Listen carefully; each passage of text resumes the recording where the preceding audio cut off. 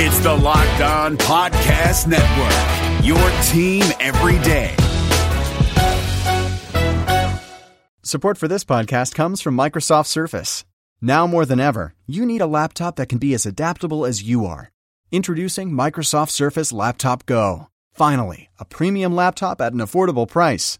Starting at just $549, its light, thin design, vibrant touchscreen, powerful processor, and built-in HD camera and mic turns any room in your home into a classroom, office, or study hall. Available in 3 amazing colors the whole family will love. Visit surface.com/laptopgo for more details. Ace is the place with the helpful hardware, folks. It's Ace's biggest LED light bulb sale of the year. Right now, buy one, get one free on our best-selling LED light bulbs. Our 4-pack of LED bulbs is $9.99, and our 2-pack of LED floodlights is only $12.99. Buy one, get one free. There's no limit on how much you can save, so stock up now. Hurry in. Buy one, get one free on long-lasting 10-year LED bulbs, now through Monday, only at your neighborhood Ace. See participating stores for details.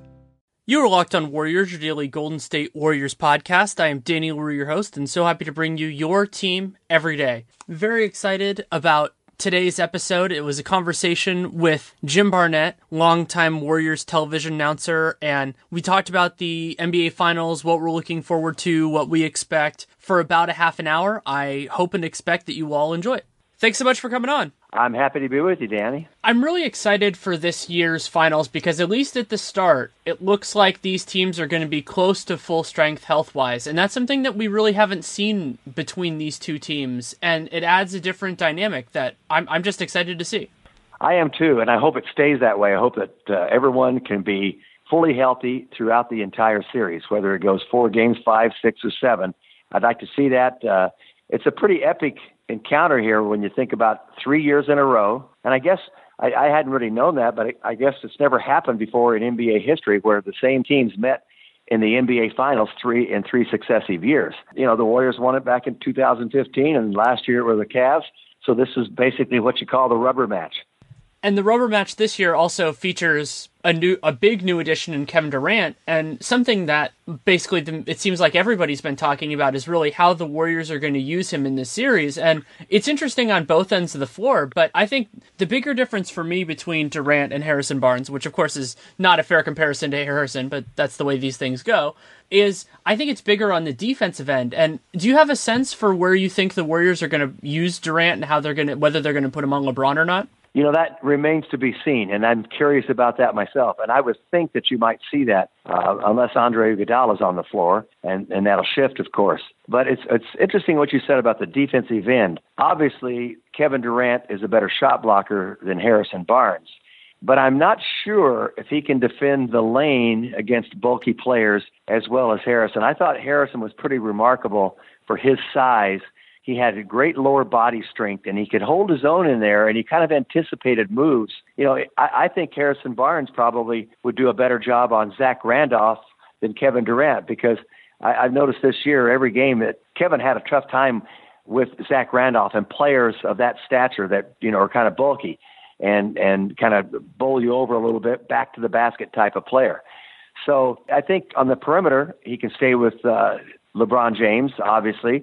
And LeBron James is not going to be exactly like Zach Randolph going inside. But I think he's got the lower body strength to do that if he anticipates, but he's got to lower his center of gravity. But that shot blocking ability that he has and the help defensive attributes that he possesses as well, because he can come from one side to the other and block someone's shot because he's very, very quick in that regard. I'm going to be interested to see how much time Durant spends on Kevin Love, because Love is, you know, he has certain parts of his build that are similar to Zach Randolph, but I don't think he plays with as much force. So if he doesn't get into Durant's body as much as Randolph did, then Durant's so long that he can force Love into some bad shots. I don't know that we'll see that matchup that much when the Cavs are on offense, but we could see it a little bit, especially when Iguodala is on the floor. Yeah, it's an interesting scenario with their team, Cleveland. And the more I see Kevin Love, the only time I don't see him go inside and ask for the ball quite as much, unless he has a small man on him. Then he'll post up and he tries to hold his position. But I see him crashing the offensive glass. He's really, really good at that. He's smart. He has a nose for the ball. But offensively, when you say, you know, who is he? He seems very content to go to the 3-point line and wait there and let LeBron do his work and hopefully get a look at the ball. I think he's kind of, in a way, I don't want to say complacent, but he's not as aggressive offensively. You don't give him the ball. He doesn't play like LeBron. He doesn't play like Kevin Durant. He doesn't play like anybody I know, or Kyrie Irving. He doesn't play like Stephen Curry. And maybe there's a little similarity in that if you're a catch-and-shoot player, you're like Klay Thompson or Kevin Love. But I've seen him be more of a catch-and-shoot player, and especially this year. There's also this dynamic that's been true for the Cavs the last 2 years, which is that they feed Love a lot early and then just completely go away from him. He had 10 points, I think it was in Game 4 or Game 5. He had 10 points in the first 4 or 5 minutes, and then he only had 5 points in the rest of the game. And I mean, they have other great options. I mean, I'm not saying, they need to feed him more because he's the only way they can succeed, but it is different. And that also, the idea that he gets a little bit more passive as the game goes on bodes well for the Warriors, just because the best way to beat them on offense is to have as many options firing at the same time. Well, I understand that. It's interesting. I'm going to go back to what you said earlier on. Sometimes you'll get hot and then they'll forget about him. And that goes to my point that he carries some of that burden himself. He's got to demand the ball, and he's got to want the ball, and he's got to, and whether he does it vocally or goes and takes the ball out of someone's hand or put himself in a position where they have to throw the ball to him. So that's what I'm saying. It seems to me that he's, as I said, I don't want to use the word passive, but he seems content to let others do a lot of work, and he'll just kind of float around and he'll take it as it comes. There are a lot of intriguing matchups. This is an incredible series because both teams shoot the 3 ball very well. They shoot from 3-point range tremendously, and they've got a lot of different people that can shoot threes. You've got a lot of people that can score inside. Nothing would surprise me in this series. Well, I guess this would surprise me, and it's not going to happen. If all of a sudden Cleveland swept the Warriors, the Warriors are undefeated 12-0 going into the finals. That's never happened before, and that's not going to happen. But would it completely surprise me if the Warriors got it all going together and they swept Cleveland? I can see that scenario a little easier than I can with Cleveland even winning the series, unless it went to 7 games or something like that. Danny, it's such a toss-up in so many ways. And Cleveland's going to try to come in here in a week and try to steal one of the first 2 games. And if they succeed in that, then they're going to have an advantage because they've taken away the home court advantage.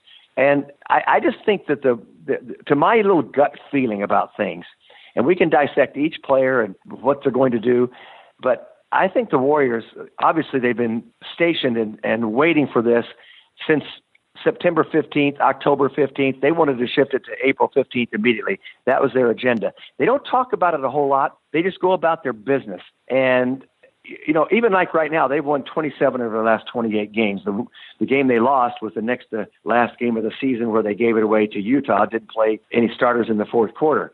So we can guess and we can speculate on all of these things. And I had someone asked me the other day on some radio show, and he said, okay, LeBron and Kevin Durant, that's a wash. Kyrie Irving, Steph Curry, that's a wash. And then they used Draymond Green and Kevin Love, and that's a wash. They were comparing those two. And I begged to differ with him because I don't think that's a wash when you talk about are they the third most important player on the team? Are they the most, Draymond Green is unique in his defensive abilities, and he's had a pretty good run offensively, particularly from 3-point range in the playoffs. So I'd rather have Draymond Green than Kevin Love because he plays defense, and we'll see if Kevin Love attempts to play any defense in this series.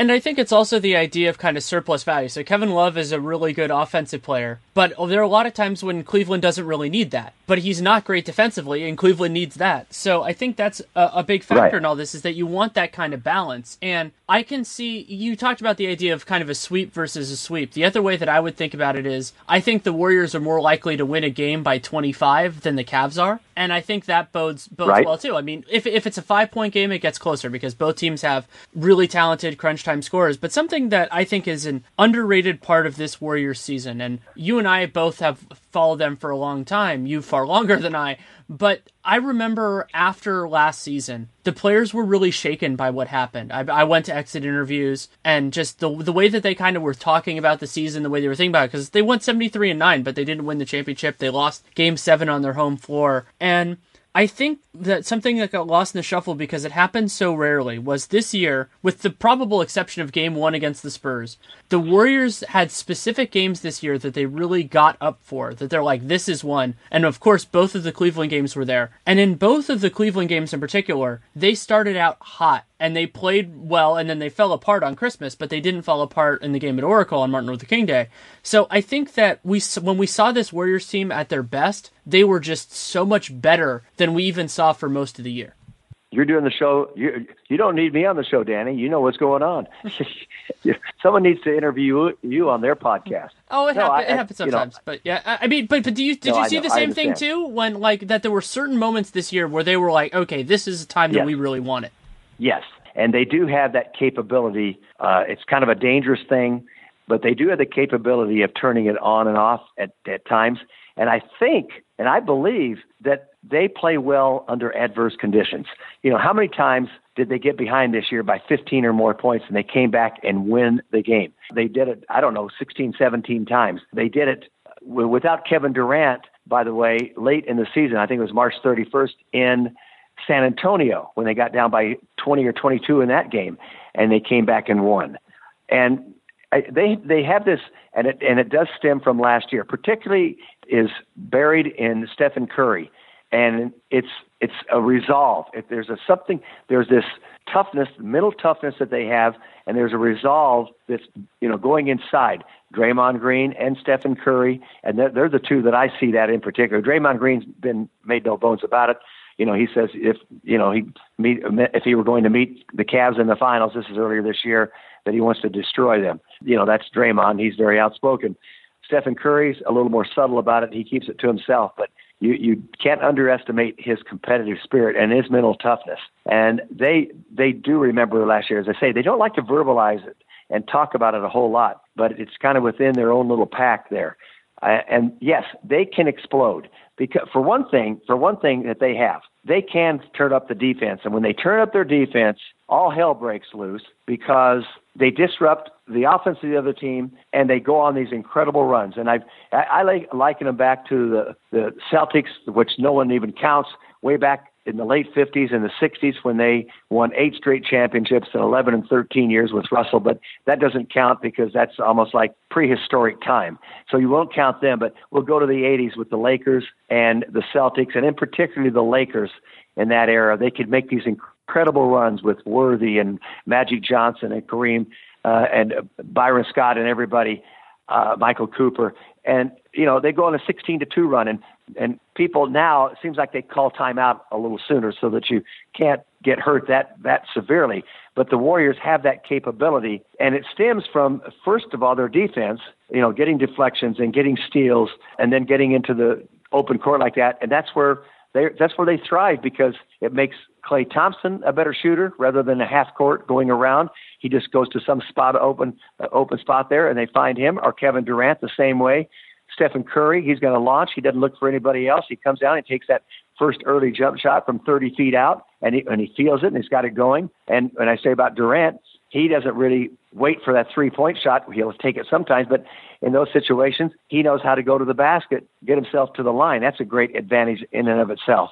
So, yeah, this team is explosive, and they can erase a 12, a 14, 15-point lead in a matter of 2 minutes. There's no other team that's capable in that regard as the Warriors. The other thing that makes their best lineup so dangerous is that they don't really have the same kind of weak points on either end of the floor. So you think about, a lot of good teams, and this is just the way that the NBA works. You have a place where you can attack, like thinking back to that Grizzlies series where you can you don't have to guard Tony Allen every second of every game. Or on the other end, you can exploit a guy in pick and roll, or you can just go after him in isolation. While, not every Warrior is great at everything, they don't have those just like easy attack points, which makes it so much harder for an opposing team to really get their balance because you just there's so many stressors when you face this team. Yes, and the way that the Warriors can attack Kyrie Irving and Kevin Love defensively. Both those guys, wonderful players, legitimate all-stars. Yep. You can go after that. But so if the Warriors are playing Iguodala, let's say they're going to the Hamptons 5. So what you're going to attack with the Warriors is probably you're going to leave Iguodala and maybe Draymond Green open on when they're on offense, and then on defense you're probably going to go after Curry. But I don't think that's enough to really build an offense or a defense around. That just all remains to be seen. I agree with you about attacking weak spots. In the series against Utah, they ran a lot of pick and rolls with Rudy Gobert because he didn't want to come out. And when he did come out, they could go around him. The same thing in the San Antonio series because LaMarcus Aldridge, when he was playing the center spot, he does not want to leave the lane. And that's a vulnerable spot for him. And they get 3-point shots and it breaks down the entire defense of San Antonio when they did that. Now, can they do that against Cleveland? Can they find that? You're right. If they have Kevin Love, you certainly are going to see some pick and rolls where he has to make a decision to switch and then defend somebody else, which he did, by the way, in Game 7 at the end when he got switched on Stephen Curry. And I thought Stephen was going to – this is the game they lost, and you're talking the waning seconds of that game last year. And I thought Stephen was going to go around him and just going to get two, but he kept jockeying back and forth, and he forced up a three. And he made Kevin Love look like a good defender. So I agree that they will find someone to pick on, if you will. But like you say, Cleveland's going to do the same thing. I've got to be very open and unbiased in this in evaluating Cleveland. And I'll tell you right now, yes, LeBron James, he's playing at the top of his game right now. And if he's hitting threes, that's going to mean a lot. And the one guy that scares me more than anyone is Kyrie Irving because he can get around his man anytime that he wants. And is there any better finisher around the basket than he is? And especially, Danny, I will say this, both LeBron James and Kyrie Irving take advantage of the stretching or the expansion of the rules when you pick up your dribble more than anybody I've ever seen. I don't see Stephen Curry, maybe Durant once in a while. I don't see, and broadcasters on TV or something call it a Euro step. Well, that's totally irrelevant. Euro step. I don't know. I'm not sure they could even define that, but I will say, to put it succinctly, we used to get 1.5 steps. So if you picked the ball up on a dribble and you terminated your dribble and you had both hands on the ball and your right foot was on the floor, you take a step with your left foot and then you jump. That's 1.5 steps because you've got to get rid of the ball, either shooting it or passing it before you hit the floor. And now they don't count that as a gather. And Danny, Kyrie Irving does that better than anybody else.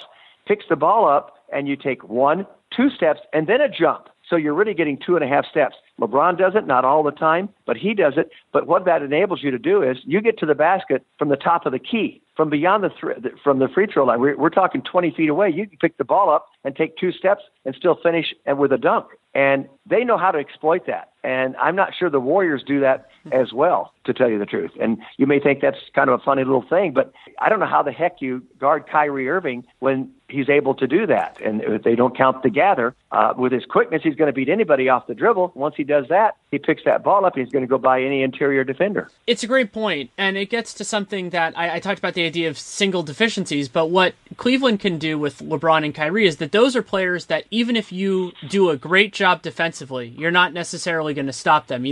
I think back to the play that Kyrie hit the game winner on Christmas. Klay Thompson played that as well defensively as you could, and Kyrie still made the shot because he's incredible and he can pull that off. Yep. And that's the great players. They can play one-on-one like that with the quickness. They can do that. Jerry West, when they ran a play for him at the end of the game, there wasn't any play that involved anybody else. He told the other 4 players, get the heck out of the way, and I'll take my man one-on-one. And that's what he could do, and he was Mr. Clutch, and that's why they called him Mr. Clutch, because he made the shots. He would not only take the shot, but he would make the shots more often than not.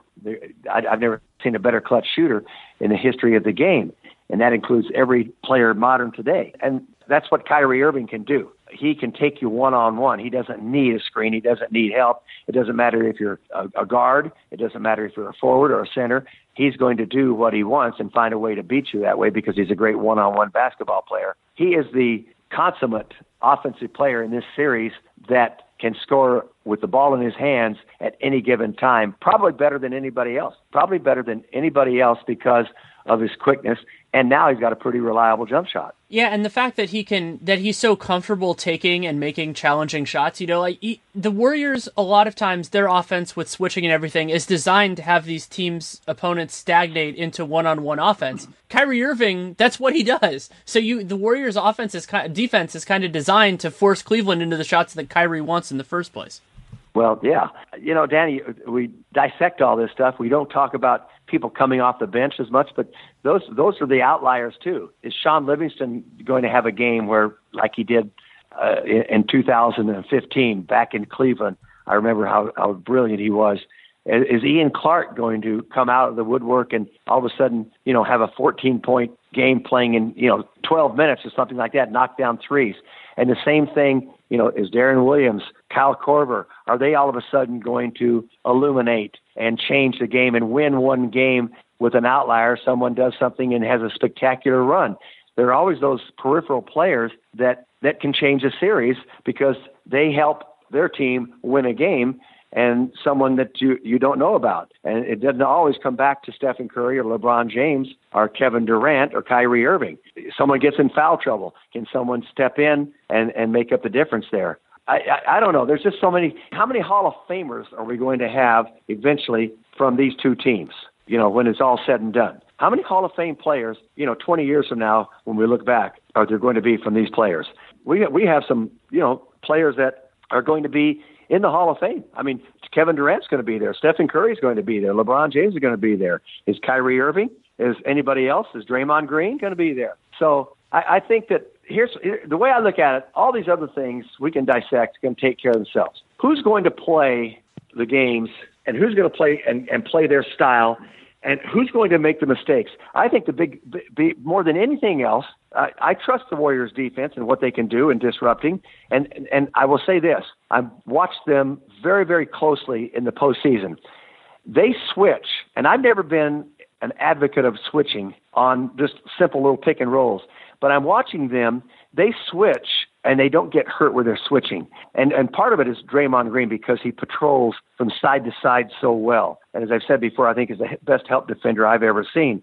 But their switches, they can, especially when they're going small, like you call that little lineup with Draymond Green in there and Iguodala, the Hampton Five or whatever it is, they make you pay you don't gain an advantage. When they switch, usually you think, okay, got an advantage. But somehow they turn their switching into a disadvantage for the opposition. And I've watched again and again. I've watched, kept some games taped and see how they do this, and they rarely get hurt, and they recover. And when they make a skip pass, they know where it's going. They really are very, very good in that regard. And so I think they have an advantage there. So where do I see problems? Two areas. Are they going to be loosey-goosey with the ball and turn the ball over numerous times and give easy baskets, especially live ball turnovers? Are they going to do that? Stephen Curry, we all love him and everything, but sometimes he gets a little careless with the basketball. He's always done that. I mean, even in college, he was careless with the basketball. He likes to try different things. Now, are we going to be a little more conservative with passing in the half-court situation in the finals here? And also, a thing that concerns me, as I said, Kevin Love's a terrific offensive rebounder. Tristan Thompson is big. And so, Pachulia is going to have a little job in there when he's in there and playing. And so, same with JaVale McGee and even David West, to keep Tristan Thompson off the glass, because he's very capable of giving the Cavs extra possessions. So those are the two things that worry me more than anything. The Warriors will play their game at both ends of the floor. I have confidence in that. They have the weaponry, and if they play defense, they get out into the open court, they're going to find their ways to score with Klay Thompson, Stephen Curry, Kevin Durant, and Draymond Green, who handles the ball most often in a fast break situation like that. So are they going to take care of the basketball, though? Are they going to get turnovers that are going to hurt them? And are they going to forget and not block off the glass because they're getting some switching and getting help defense and get out of position? When you do that, you lose defensive rebounding position, and you allow terrific offensive rebounders to get inside when you're switching and covering and changing and going from side to side, and you lose track like that. And that, to me, is something that could play into a game or two and be a series changer for you if they allow that. I'm going to be fascinated to watch all that. And something else that the Warriors can do to counter the Cavs' offensive rebounding is the idea that if they push and transition, they can make Cleveland pay for having guys crash the boards. Because if Cleveland puts two guys on the offensive glass and they don't get it, the Warriors are going to get an open look probably from three. And they've been able to scare teams off that before.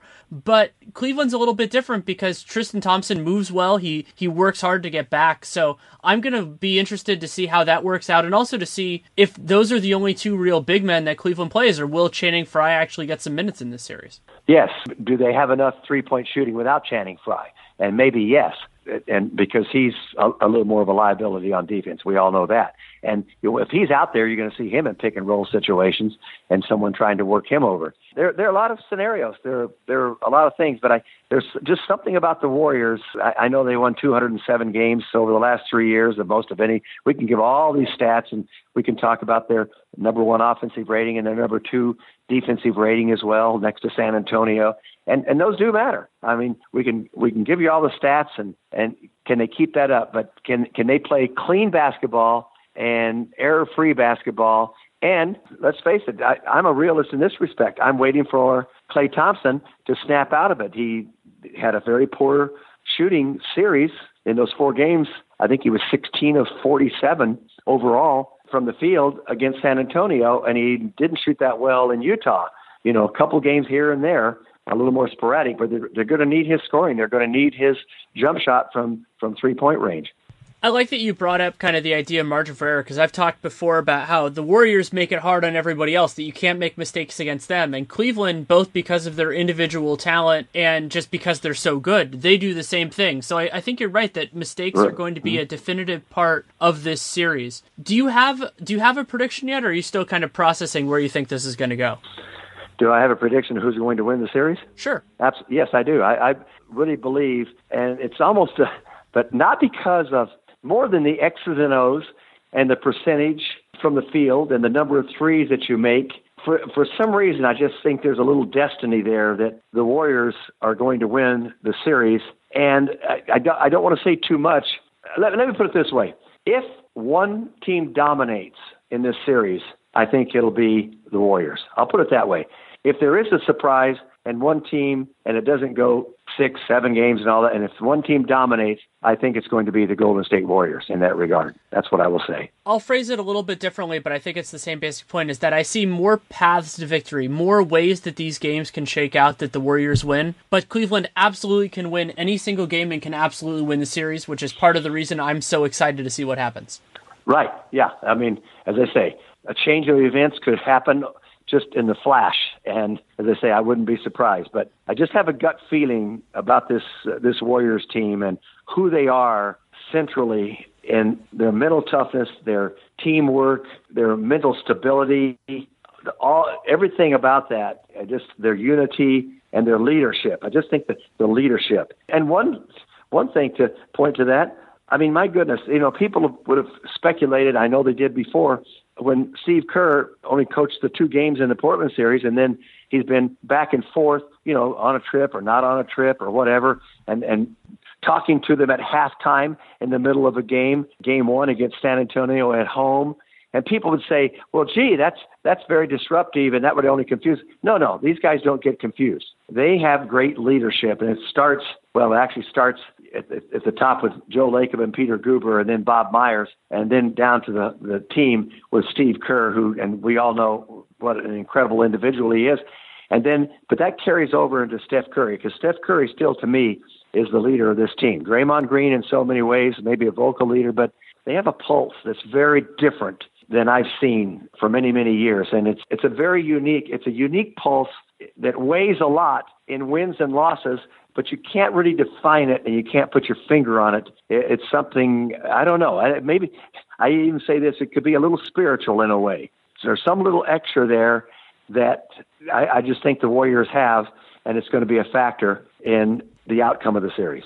I don't think I could put together a better way to end this, so thank you so much for taking the time. All right, Danny, thank you.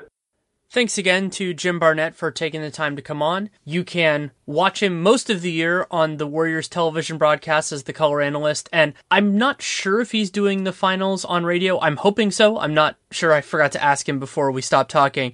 And if you want to, you can follow him on Twitter at UOGrad66. Love talking with Jim, one of my absolute favorites. And for those of you who haven't heard it, I think it was about a year ago, I did a great interview with him for Real Jam Radio, where we talked about the Warriors for about 20 minutes, and then it devolved into me asking him stories about when he played, including a lot of Wilt Chamberlain material. It's part of it is, that is more time sensitive, the stuff on that year's team, but the rest of it I think would still be plenty enjoyable now.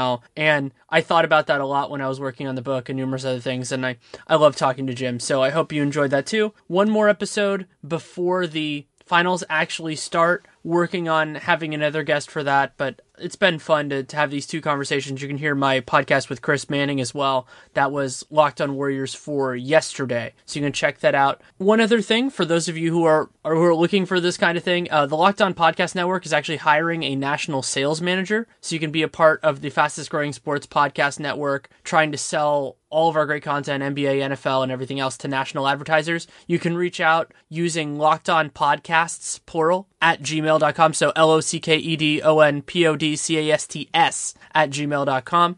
LockedOnPodcasts at gmail.com. If you want to support this show, you can leave a rating, leave a review in the podcast player of your choice. You can subscribe, download every episode. Those are things you can always do to help. And word of mouth, always a big thing. If you have any feedback, good, bad, or indifferent, Danny Leroux NBA at gmail.com, at Danny Leroux on Twitter.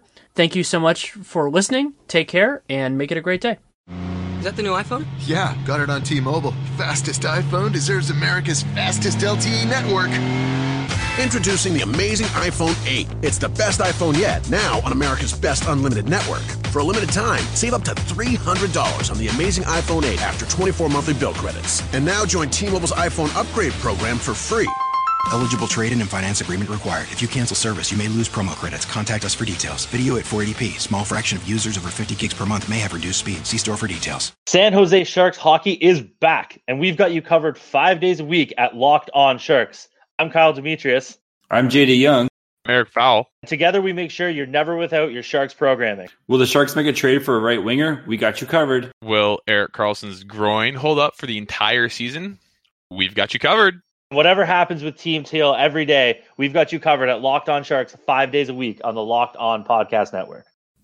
This is Josh Lloyd, the host of the Locked On Fantasy Basketball Podcast, the number one fantasy basketball podcast in the world. If you're looking for information regarding fantasy basketball, recaps of the NBA, this is the show for you. We are heading into the off-season and starting to get ready for the 2020-2021 fantasy season. We'll have all the information on what happens through the rest of the playoffs, free agency, the NBA draft, and then heading into a big 2021 season. So make sure you're checking out the Locked On Fantasy Basketball Podcast.